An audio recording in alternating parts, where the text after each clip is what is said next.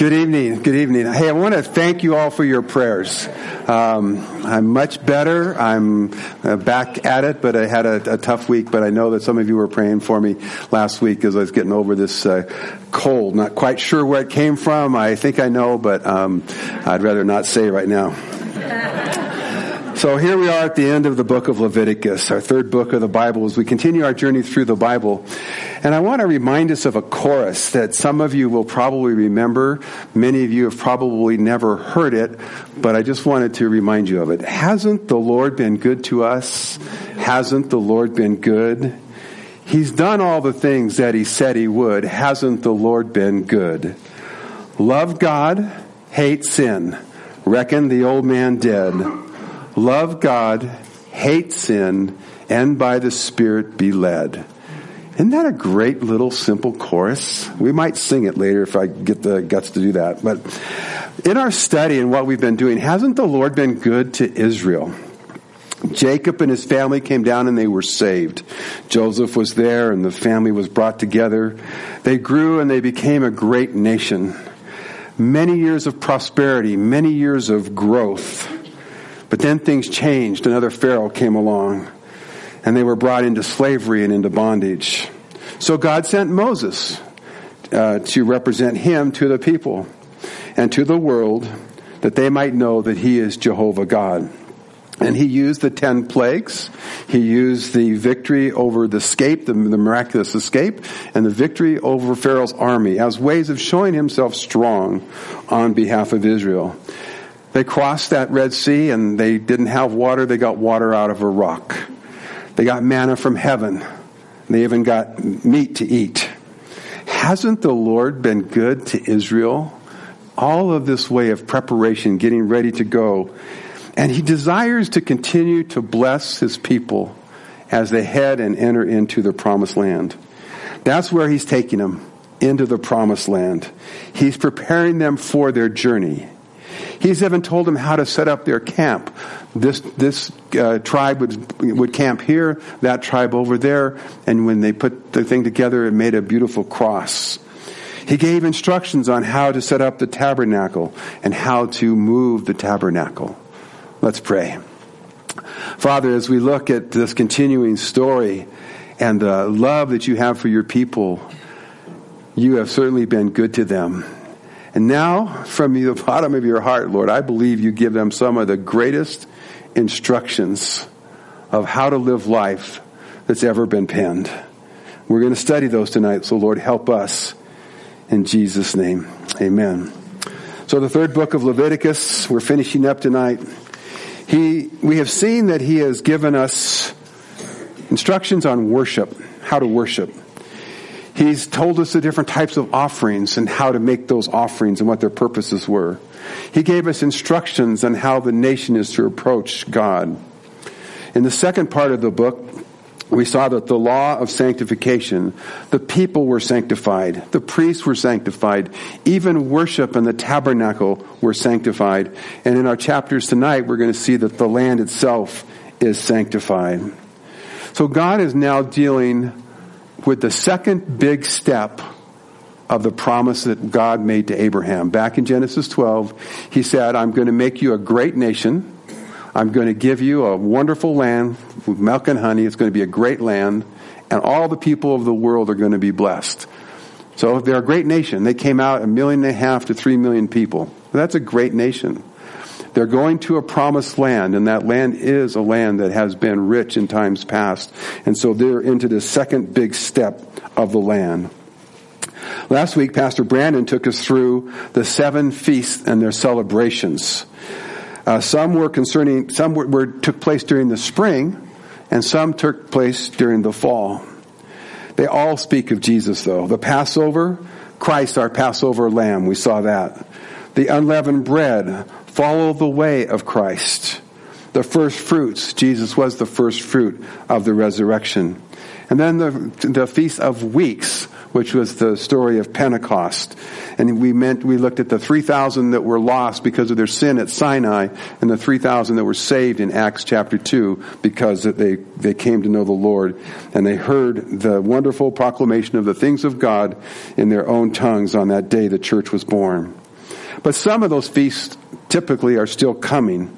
The trumpets was 10 days of awe, 10 days of waiting, 10 days of reflecting before the Day of Atonement. We looked at the Day of Atonement when we studied chapter 16 of Leviticus, a whole chapter on one day, the day that the nations of Israel's sins were set aside. And then we looked at the tabernacle, the reminder of the wonderful tent and the coming reunion of man with God, where we met with God.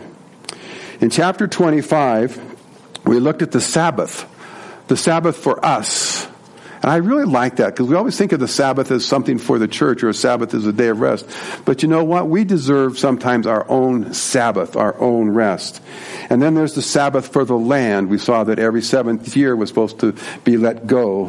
And then there was the year of Jubilee, 50 years, and everything was released and returned back to its original owner. So we've been looking at things pertaining to and getting ready for this great journey that's going to take place. The preparation under a new system called the law, with priests, with a tabernacle, with a whole bunch of rules. And how are we going to break that down to where we can use it? So we turn to chapter 26. And God now, through Moses, begins to speak to the people. He knows that they're going to be facing problems. Problems are before the promised land. They're coming. He knows that. So he's going to tell them some principles to live by and to follow. He's going to say, I want you to be willing and obedient. But he's going to give them the option, or refuse and rebel. Well, that's a pretty simple choice. Be willing and obedient, or refuse and rebel. And he's going to spell out some of the consequences of both. As we go into the next book, Numbers, we're going to follow this wandering of the nation as they go through the desert. And we're going to see how well they do at following the instructions we're going to get tonight. When we get to Deuteronomy, that's the law repeated. We're going to see a summary of the whole journey and the whole thing that has happened since the beginning in Genesis all the way through what we call the law. God was now choosing to show himself to the world in one of two ways, through the nation. He chose the nation of Israel, and he said, I'm going to show myself, Jehovah, to the whole world by blessing your socks off and making you a great and powerful nation. I'm also going to show the whole world that I'm Jehovah by chastening you like nobody's ever been chastened before, and you're going to survive. You're still going to exist. So two miraculous ways that God is getting ready to show himself. Only God could do that, what's going to happen to the nation of Israel. But the choice of how it goes is up to you, Israel. So let's read the first 13 verses. Chapter 26 of Leviticus. You shall not make idols for yourself, neither a carved image nor a sacred pillar shall you rear up for yourselves. Nor shall you set up an engraved stone in your land to bow down to it. For I am the Lord your God. You shall keep the Sabbaths and reverence my sanctuary. I am the Lord. If you walk in my statutes and you keep my commandments and perform them, then I will give you rain in its season. The land shall yield its produce, and the trees of the fruit of the field shall yield their fruit. Your threshing shall last till the time of vintage, and the vintage shall last till the time of sowing. You shall eat your bread to the full and dwell in your land safely. I will give you peace in the land, and you shall lie down, and none will make you afraid. I will rid the land of evil beasts, and the sword will not go through your land. You will chase your enemies, and they shall fall by the sword before you. 5 of you will chase 100, and 100 of you will chase 10,000 at flight. Your enemies shall fall by the sword before you. For I will look on you favorably and make you fruitful, multiply you, and confirm my covenant with you. You shall eat the old harvest and clear out of the old because of the new. I will set my tabernacle among you, and my soul shall not abhor you. I will walk among you and be your God, and you shall be my people. I am the Lord God who brought you out of the land of Egypt, that you should not be their slaves. I have broken their bands of your yoke and made you walk upright. Wow, that's going to be a great trip, man. It's going to be really good. All I got to do is be willing and obedient. He's going to give me rain. I'm going to sleep at night. I'm not going to fear if there's any enemies in the land. 5 of us are going to make 100 of them run. It's going to be just a really great time. Hasn't the Lord been good to us? Hasn't the Lord been good? God is going to summarize the first table of the law when he says, thou shalt not make any idols. The Hebrew word for idols is nothings. Remember, we've read before where they had hands but they couldn't handle. They had eyes but they couldn't see. They had ears but they couldn't hear. That's what the people were doing. But in the society of that time, there was a God for everything. And so they would carve images and they would carve gods and they would set that up in their house because they couldn't sense the presence of their God. So they had to have an image of their God so they could come to its presence. And that's why they had altars in their home and altars on the high places and altars in different places that they could go into and set up an image. And the reason we don't have an image of God and we don't need to have altars in our homes is because he's present with us at all times. You only set up an image when you don't have the presence of the God with you. That's what was happening. So all these carvings and engravings and images of something because they lost the presence of that something. He says there in 1b, for I am the Lord your God. So important that we realize that these are the words of the Lord. This is where this is coming from. These are not just words that Moses thought he'd write down. These are words that came from God through Moses. In verse 2, it's a positive form. If you will keep my Sabbaths and reverence my sanctuaries, if you'll do those things that I've been telling you in the book of Leviticus and in the book of Exodus, the things that we've seen, it's called a conditional blessing. If you do this, then I will give you that. What we read in verses 3 to 14. In the ancient and Near East, it was very customary for legal treaties to end with this type of a phrasing. Because we've now made a contract between us, we're going to be at peace with each other. If you stay in your land and I stay in my land, then we will help you get bread and you can help us get wood and we'll go back and forth. There was this back and forth. So this was a very common phrasing that was in that time. You know what? God is going to keep his part of the bargain. And I want you to remember this chapter. This is truly one of the greatest chapters in the whole Bible. Now, the men's group says that about every scripture they study. If they're studying Romans chapter 1, it's the greatest chapter in the Bible. They get to Romans chapter 4, verse 6. This is the most important chapter and verse in the whole Bible. This really is an important chapter in the Bible. It's classified as one of the great chapters along with Deuteronomy 28. And I'll tell you more about Deuteronomy 28 as we get to it. But it is a great chapter. Think of the nation of Israel and the history that we know and the things that we remember. And as we continue to go through the Bible, you're going to see some great victories and some great defeats in the nation of Israel. Be brought back to this passage. Be brought back to this chapter in Leviticus where God spoke so clearly to them. I think Judges is a great book to look at to get some idea of these things. We see that God did keep his promise. Gideon, with 300 men, beat up 130,000. That fits right in with what we read. 100 of you is going to chase 10,000. That works. It talks about David. And later on, David had a soldier who killed 800 by himself in one battle. Well, that's pretty awesome. That's a good thing. 5 will put 100 to flight. These covenants are repeated in Ezekiel 34, Joel 2, much exactly the same. But in Deuteronomy 28, I want to look at a little bit of that. So if you want to turn to Deuteronomy 28, this is the law repeated or the law the second time. And this is your homework, by the way. I like to give out homework. I want you to read chapter 26 of Leviticus, and then right after that, followed up by reading chapter 28 of Deuteronomy. And we're just going to read the first part of this, just to get a flavor that this is a consistent thought and theme. This is not just a one-time flash-in-the-pan event that takes place. Chapter 28 of Deuteronomy, verse 1. Now it shall come to pass, if you diligently obey the voice of the Lord your God, to observe carefully all his commandments, which I commanded you today, that the Lord your God will set you on high above all nations of the earth. He did that. They were number one at one time. And all these blessings shall come upon you and overtake you, because you obeyed the voice of the Lord your God. Blessed shall you be in the city, and blessed shall you be in the country.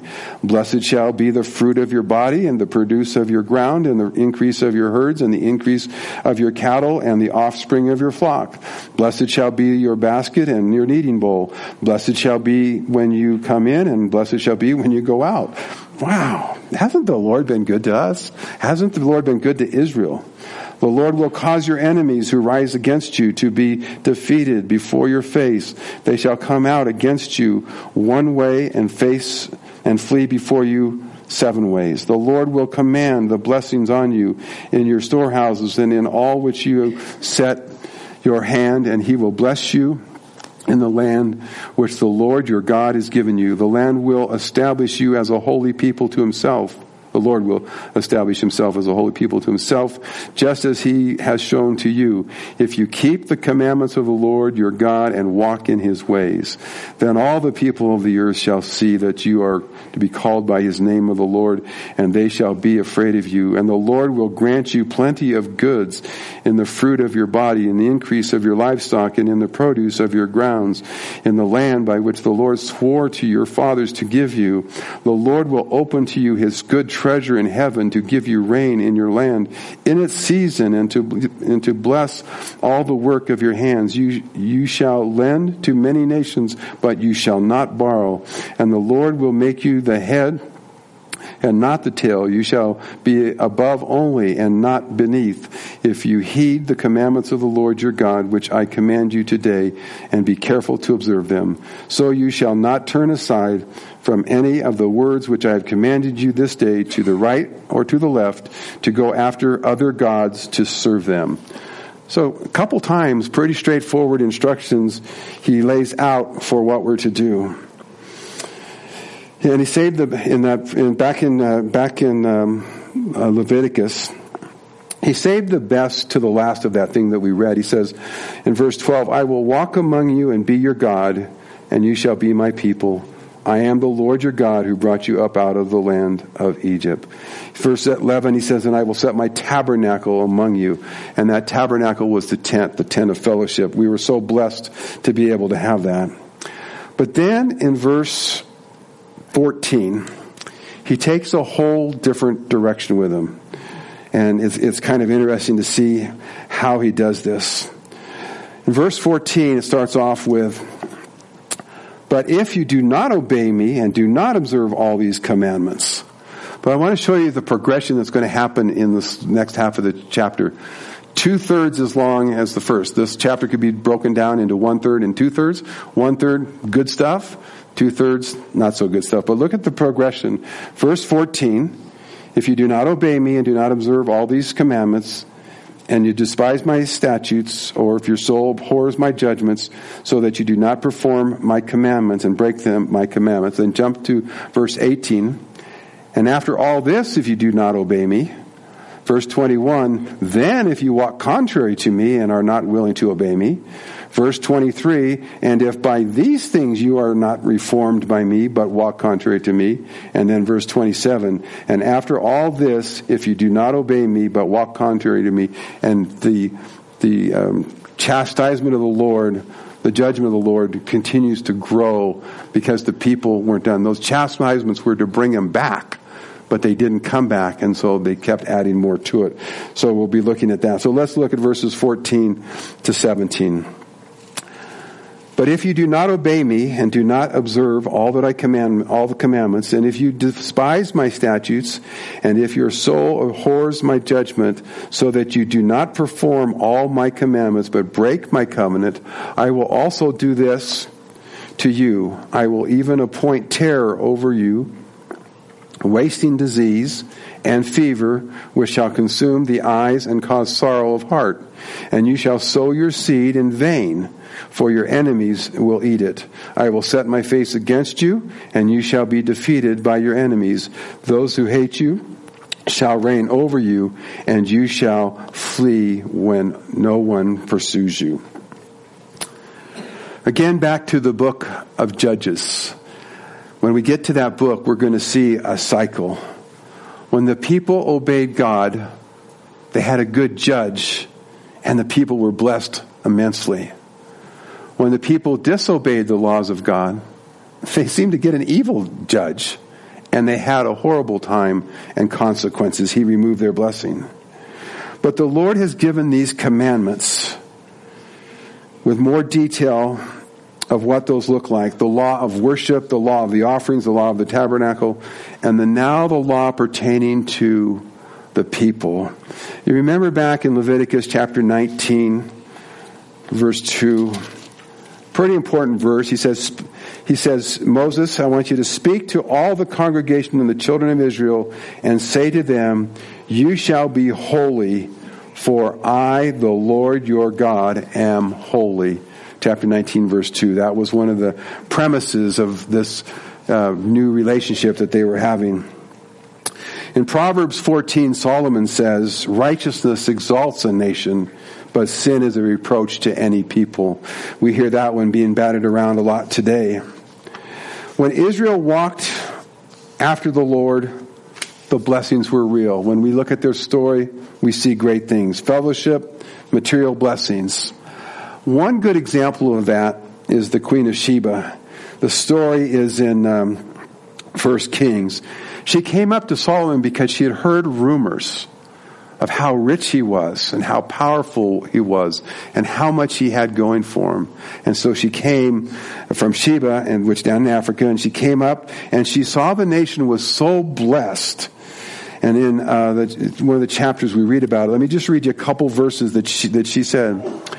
So when she had gotten there, she says, however, I did not believe the words until I came and saw with my own eyes, and indeed, the half which was told me, your wisdom and your prosperity exceeds the fame of which I heard.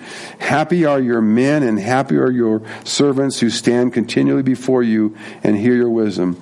Blessed be the Lord your God who delighted in you, setting you on the throne of Israel, because the Lord has loved Israel forever.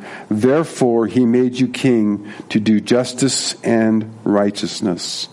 And then she gave him a big present. He gave her back some big presents, okay? That's the epitome of when Israel was at its best, when Solomon was the king. And then he takes off and goes after idols, and things start to fall apart. So as we go through the history of Israel, we see that these words that we're reading here in Leviticus chapter 26 come true. When Israel obeyed, they were blessed. When they disobeyed, they weren't so blessed. Isaiah says it like this. Isaiah is writing his prophecy to a nation that has fallen into sin and idolatry. Their position was horrible, and he explains it in the first chapter. And after he calls out their sin to them, he says these words, these challenging words, which we've all heard before. But listen to what he says. He says, come now, and let us reason together. The Lord is saying this. Though your sins are like scarlet, they shall be white as snow. Though they are red like crimson, they shall be as wool. If you are willing and obedient, you will eat the good of the land.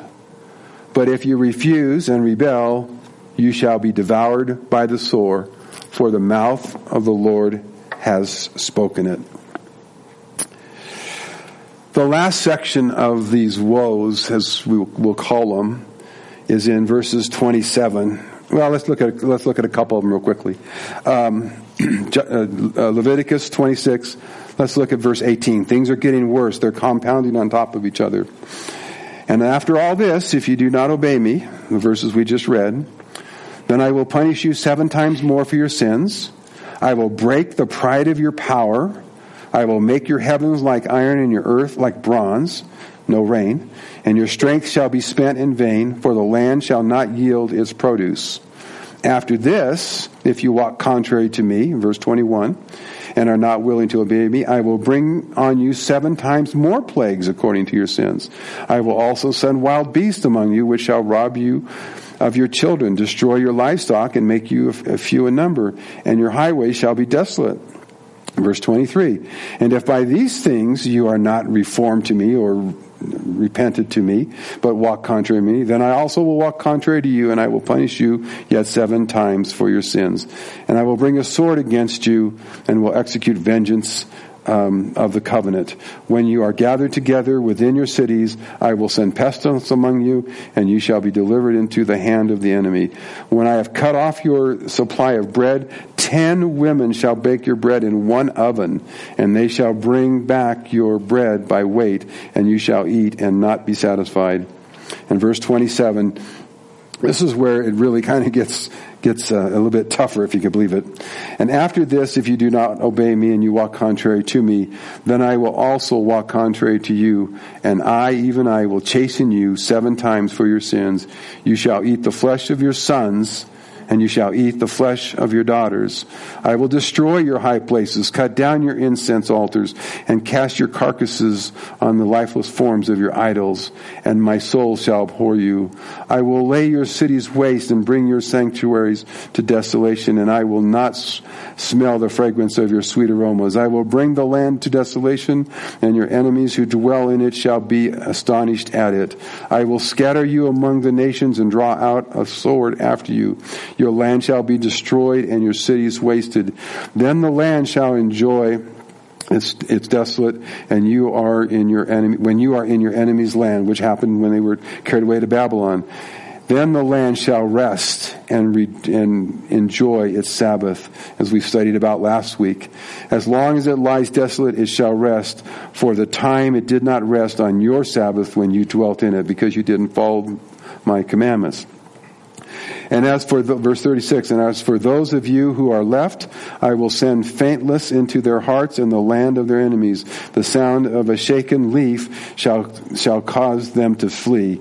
They shall flee as though fleeing from a sword, and they shall fall when no one pursues them. They shall stumble over one another, and as were before a sword, when no one pursues, and you shall have no power to stand before your enemies. You shall perish among the enemies and eat you up. And those of you who are left shall waste away in their iniquities in the enemy's land. Also in their fathers' iniquities, which are with them, they shall waste away. Wow.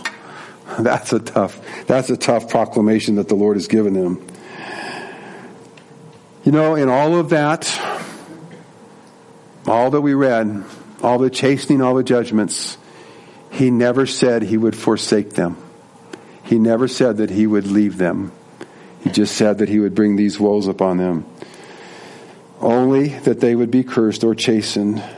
And sadly, these curses, as we read the story of Israel, we see that they became true. They were defeated by many armies. Deprivation set in. They were in exile. Desolation, diseases often marked their history. Even the horrific cannibalization described in Leviticus verse 29 there, it was fulfilled in 2 Kings chapter 6. That's horrible, but God told them ahead of time, if you walk contrary to me, these are the things that are going to be happening to you. Josephus, a Christian historian, also describes cannibalism by the Jews in Jerusalem under the siege of the Romans, when the Romans had surrounded them and cut off all their food supply. He also mentioned that cannibalism took place. In verse 32, it talks about the resting of the land. For 490 years, they didn't give the land its Sabbath. So they spent 70 years in captivity in Babylon for that. But even in their sinful condition, and even in all of this chastening, God says in verses 40 to 41, I'm not rejecting you.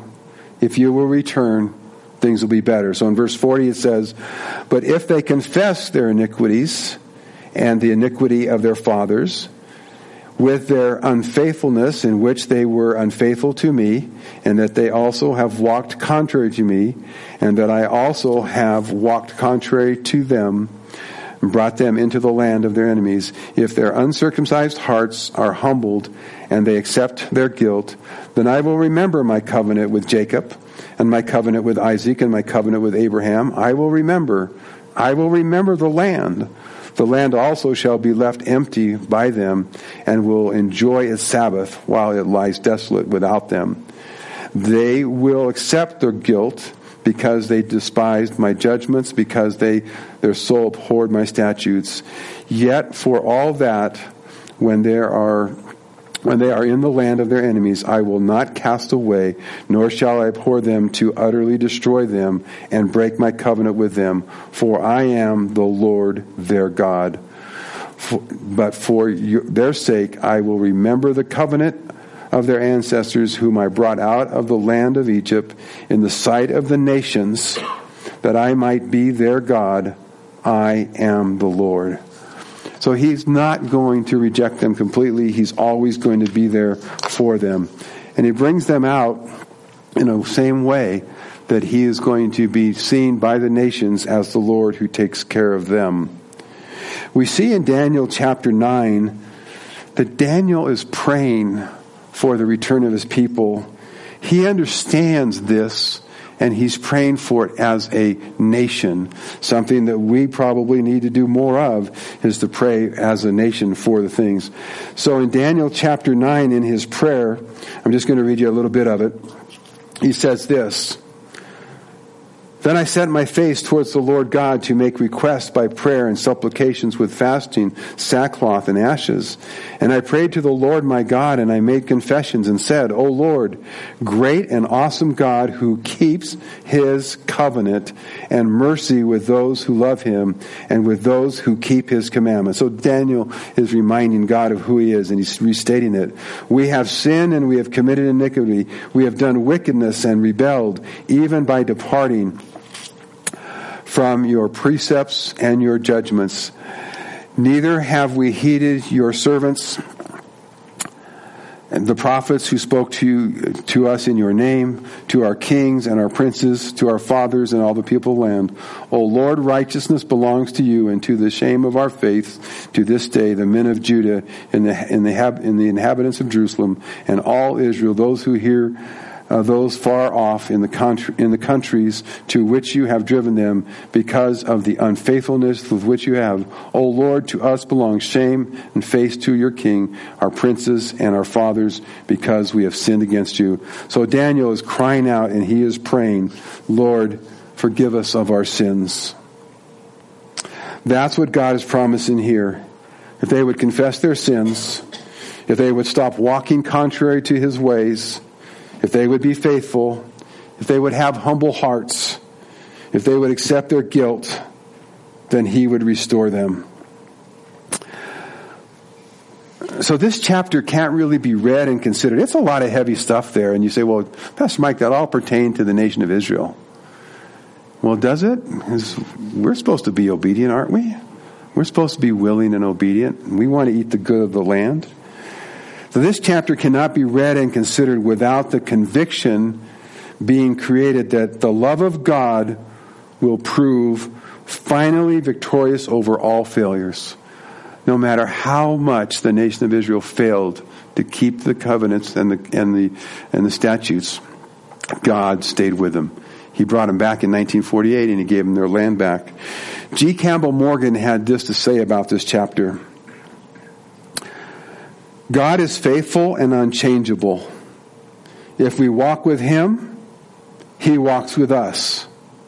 And all his infinite resources of wisdom, power, and love are at our disposal. If we change our course and walk contrary to him, he still pursues his way of wisdom, power, and love. But his going are against us, and we experience the contradiction of his opposition. He remains faithful. He cannot deny himself. Therefore we know his government wisdom, power, and love, as strength, helping us or opposing us, according to whether we walk with him or contrary to him. Conditional blessing. Be willing and obedient, eat the good of the land, refuse and rebel, and you're going to have those things, those problems. Chapter 27 talks more about lots of types of different redeeming people back and the ways to redeem things, and we're not going to go into that chapter. I want to try to figure out how we can apply this to our lives today. How can we get some sense out of this that we can make this work?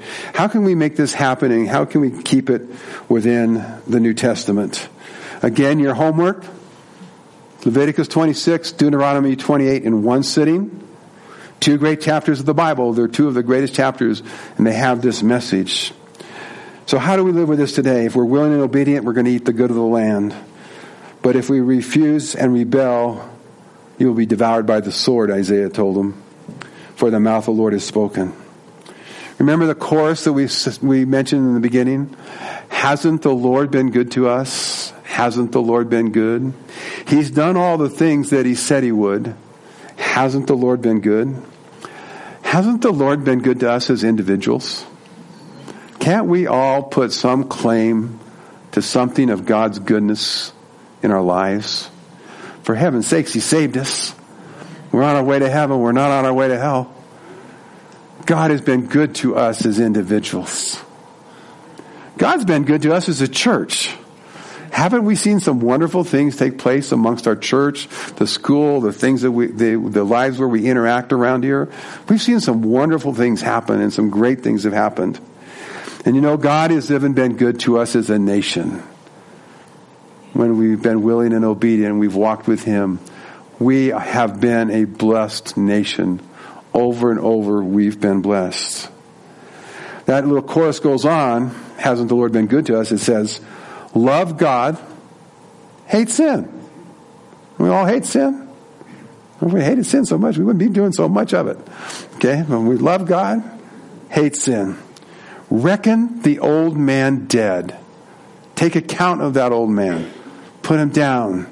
We're going to be new creatures in Christ. Love God, hate sin, and by the Spirit be led. In Matthew 22, Jesus made it real clear about loving God. That's the greatest commandment. You shall love the Lord your God with all your heart, with all your soul, and with all your mind. This is the first and the great commandment. So Jesus agrees with our little chorus. Love God. That's the first part. Love God. The second is like this. Love your neighbor as yourself.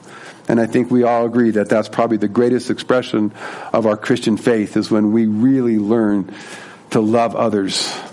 Remember the study we did to seek to save the lost, the last, to go after them. That was good. So turn with me to Romans chapter 6. We'll end in Romans because we want to make this applicable to us. Reckoning the old man dead, hating sin. How do we tackle it? How do we keep it from overcoming us?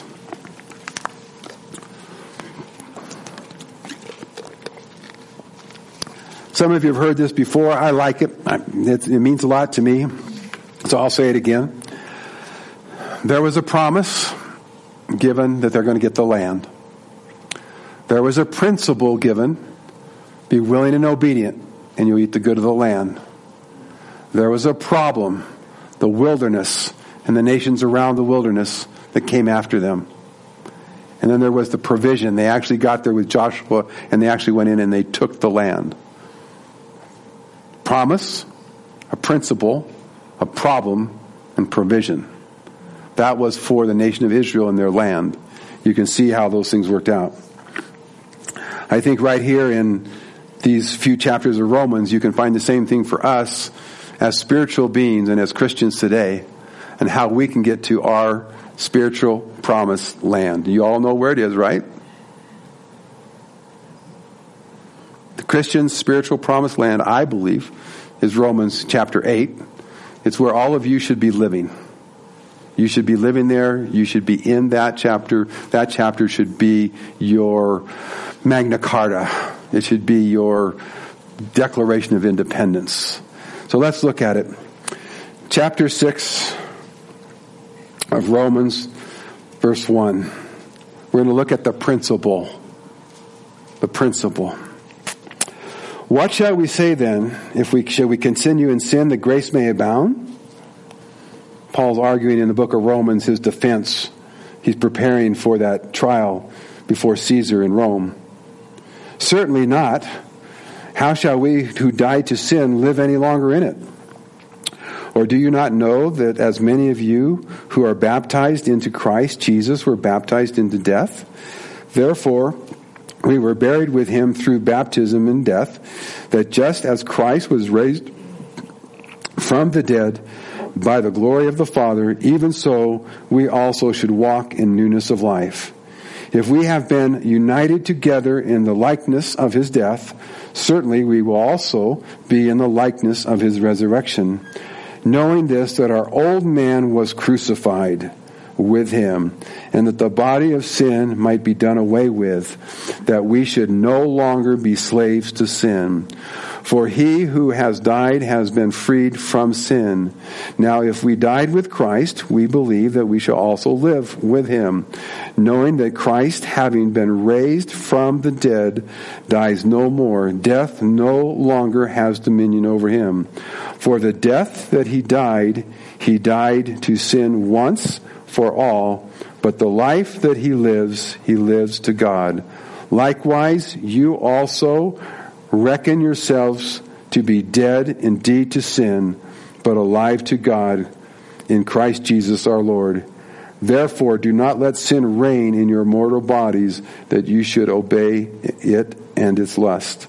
And do not present your members as instruments of unrighteousness to sin, but present yourselves to God as being alive from the dead, and your members as instruments of righteousness to God. For sin shall not have dominion over you, for you are not under the law, but you are under grace. Pretty simple.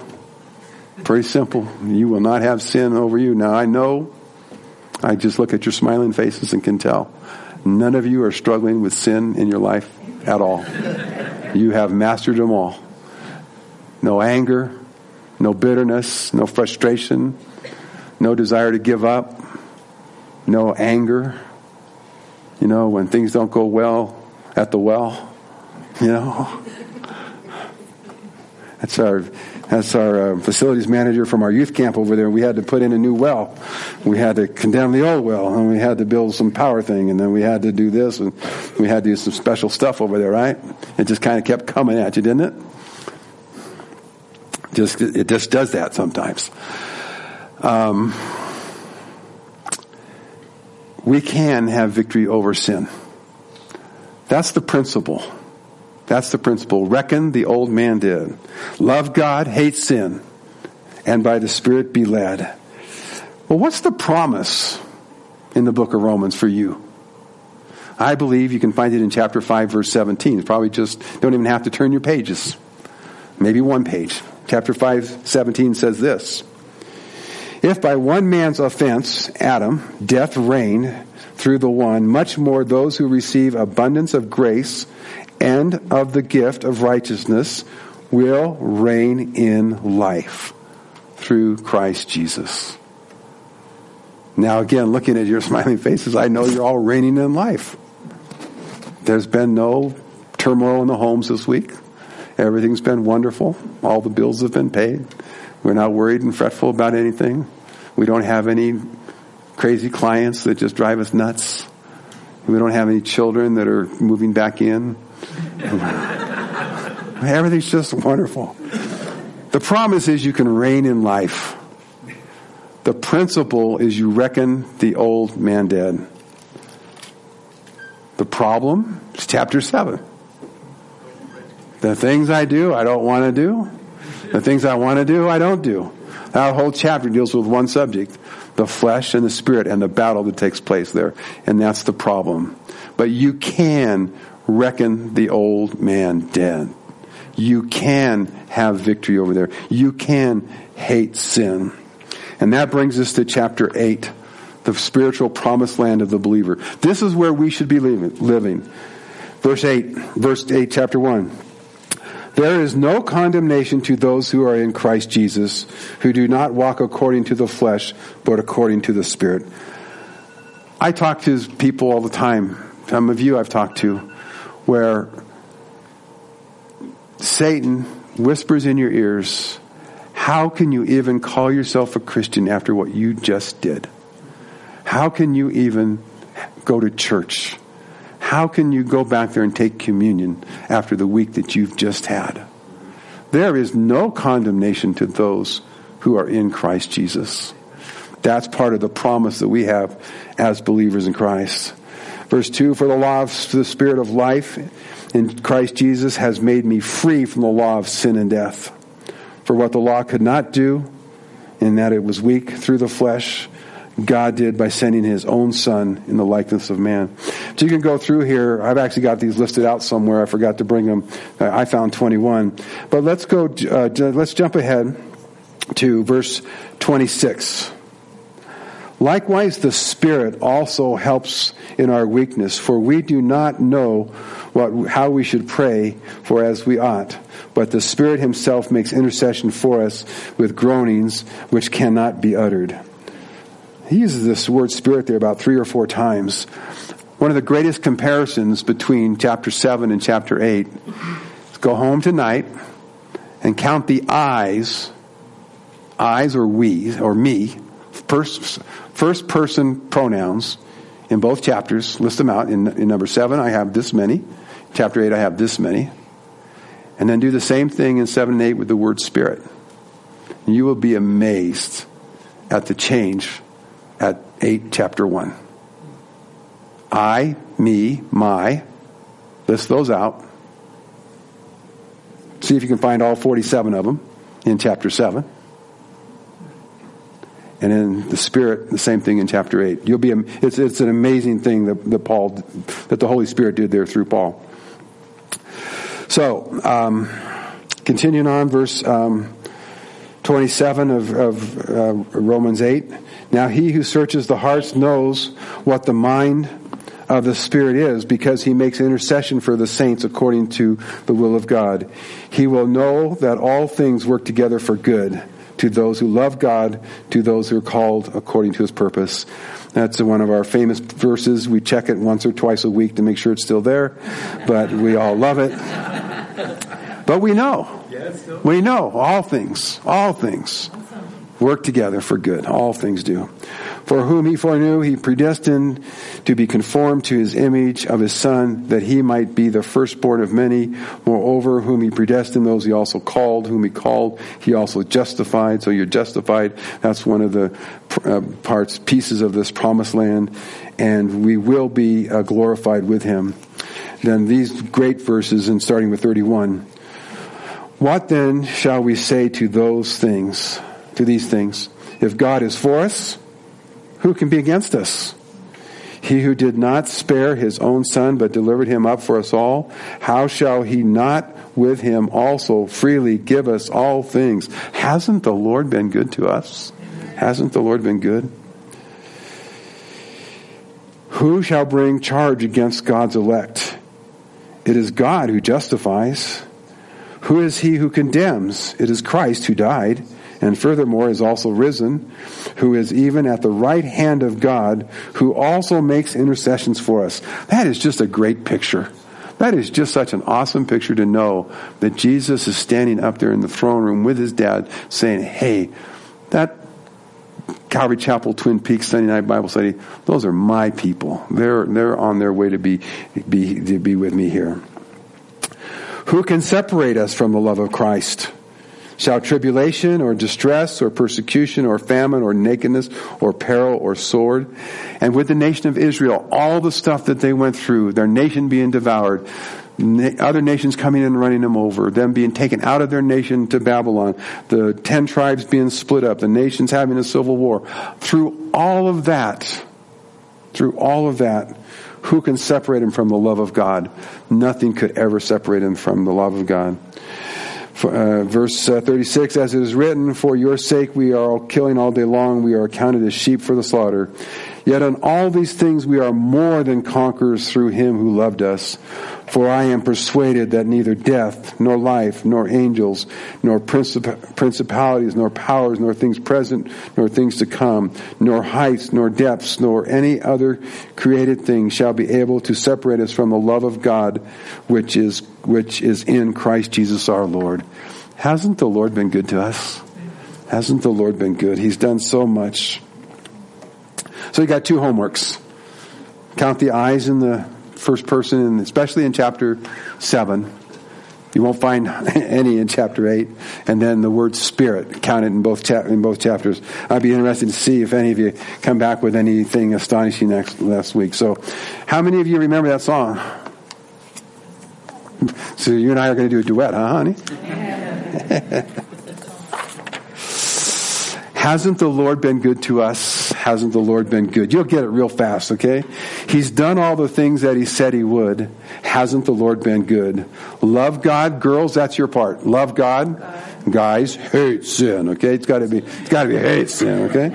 And then reckon the old man dead, and girls, love God, and guys, hate sin, okay? So we're going to do a little duet thing there. And then by the Spirit be led. Hasn't the Lord been good to us? Hasn't the Lord been good? He's done all the things that he said he would. Hasn't the Lord been good? Girls?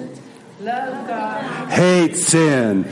Reckon the old man dead. Girls? Hate sin, and by the Spirit be led. Hasn't the Lord been good to us? Hasn't the Lord been good? He's done all the things that he said he would. Hasn't the Lord been good? Girls? Hate sin, reckon the old man dead. Hate sin, and by the Spirit be led. Now, in reality, some of us are having troubles with different things in our life, and that's what church is all about. That's why we're here. That's why we have a fellowship dinner. We get to know each other. We care for one another. We bear each other's burdens.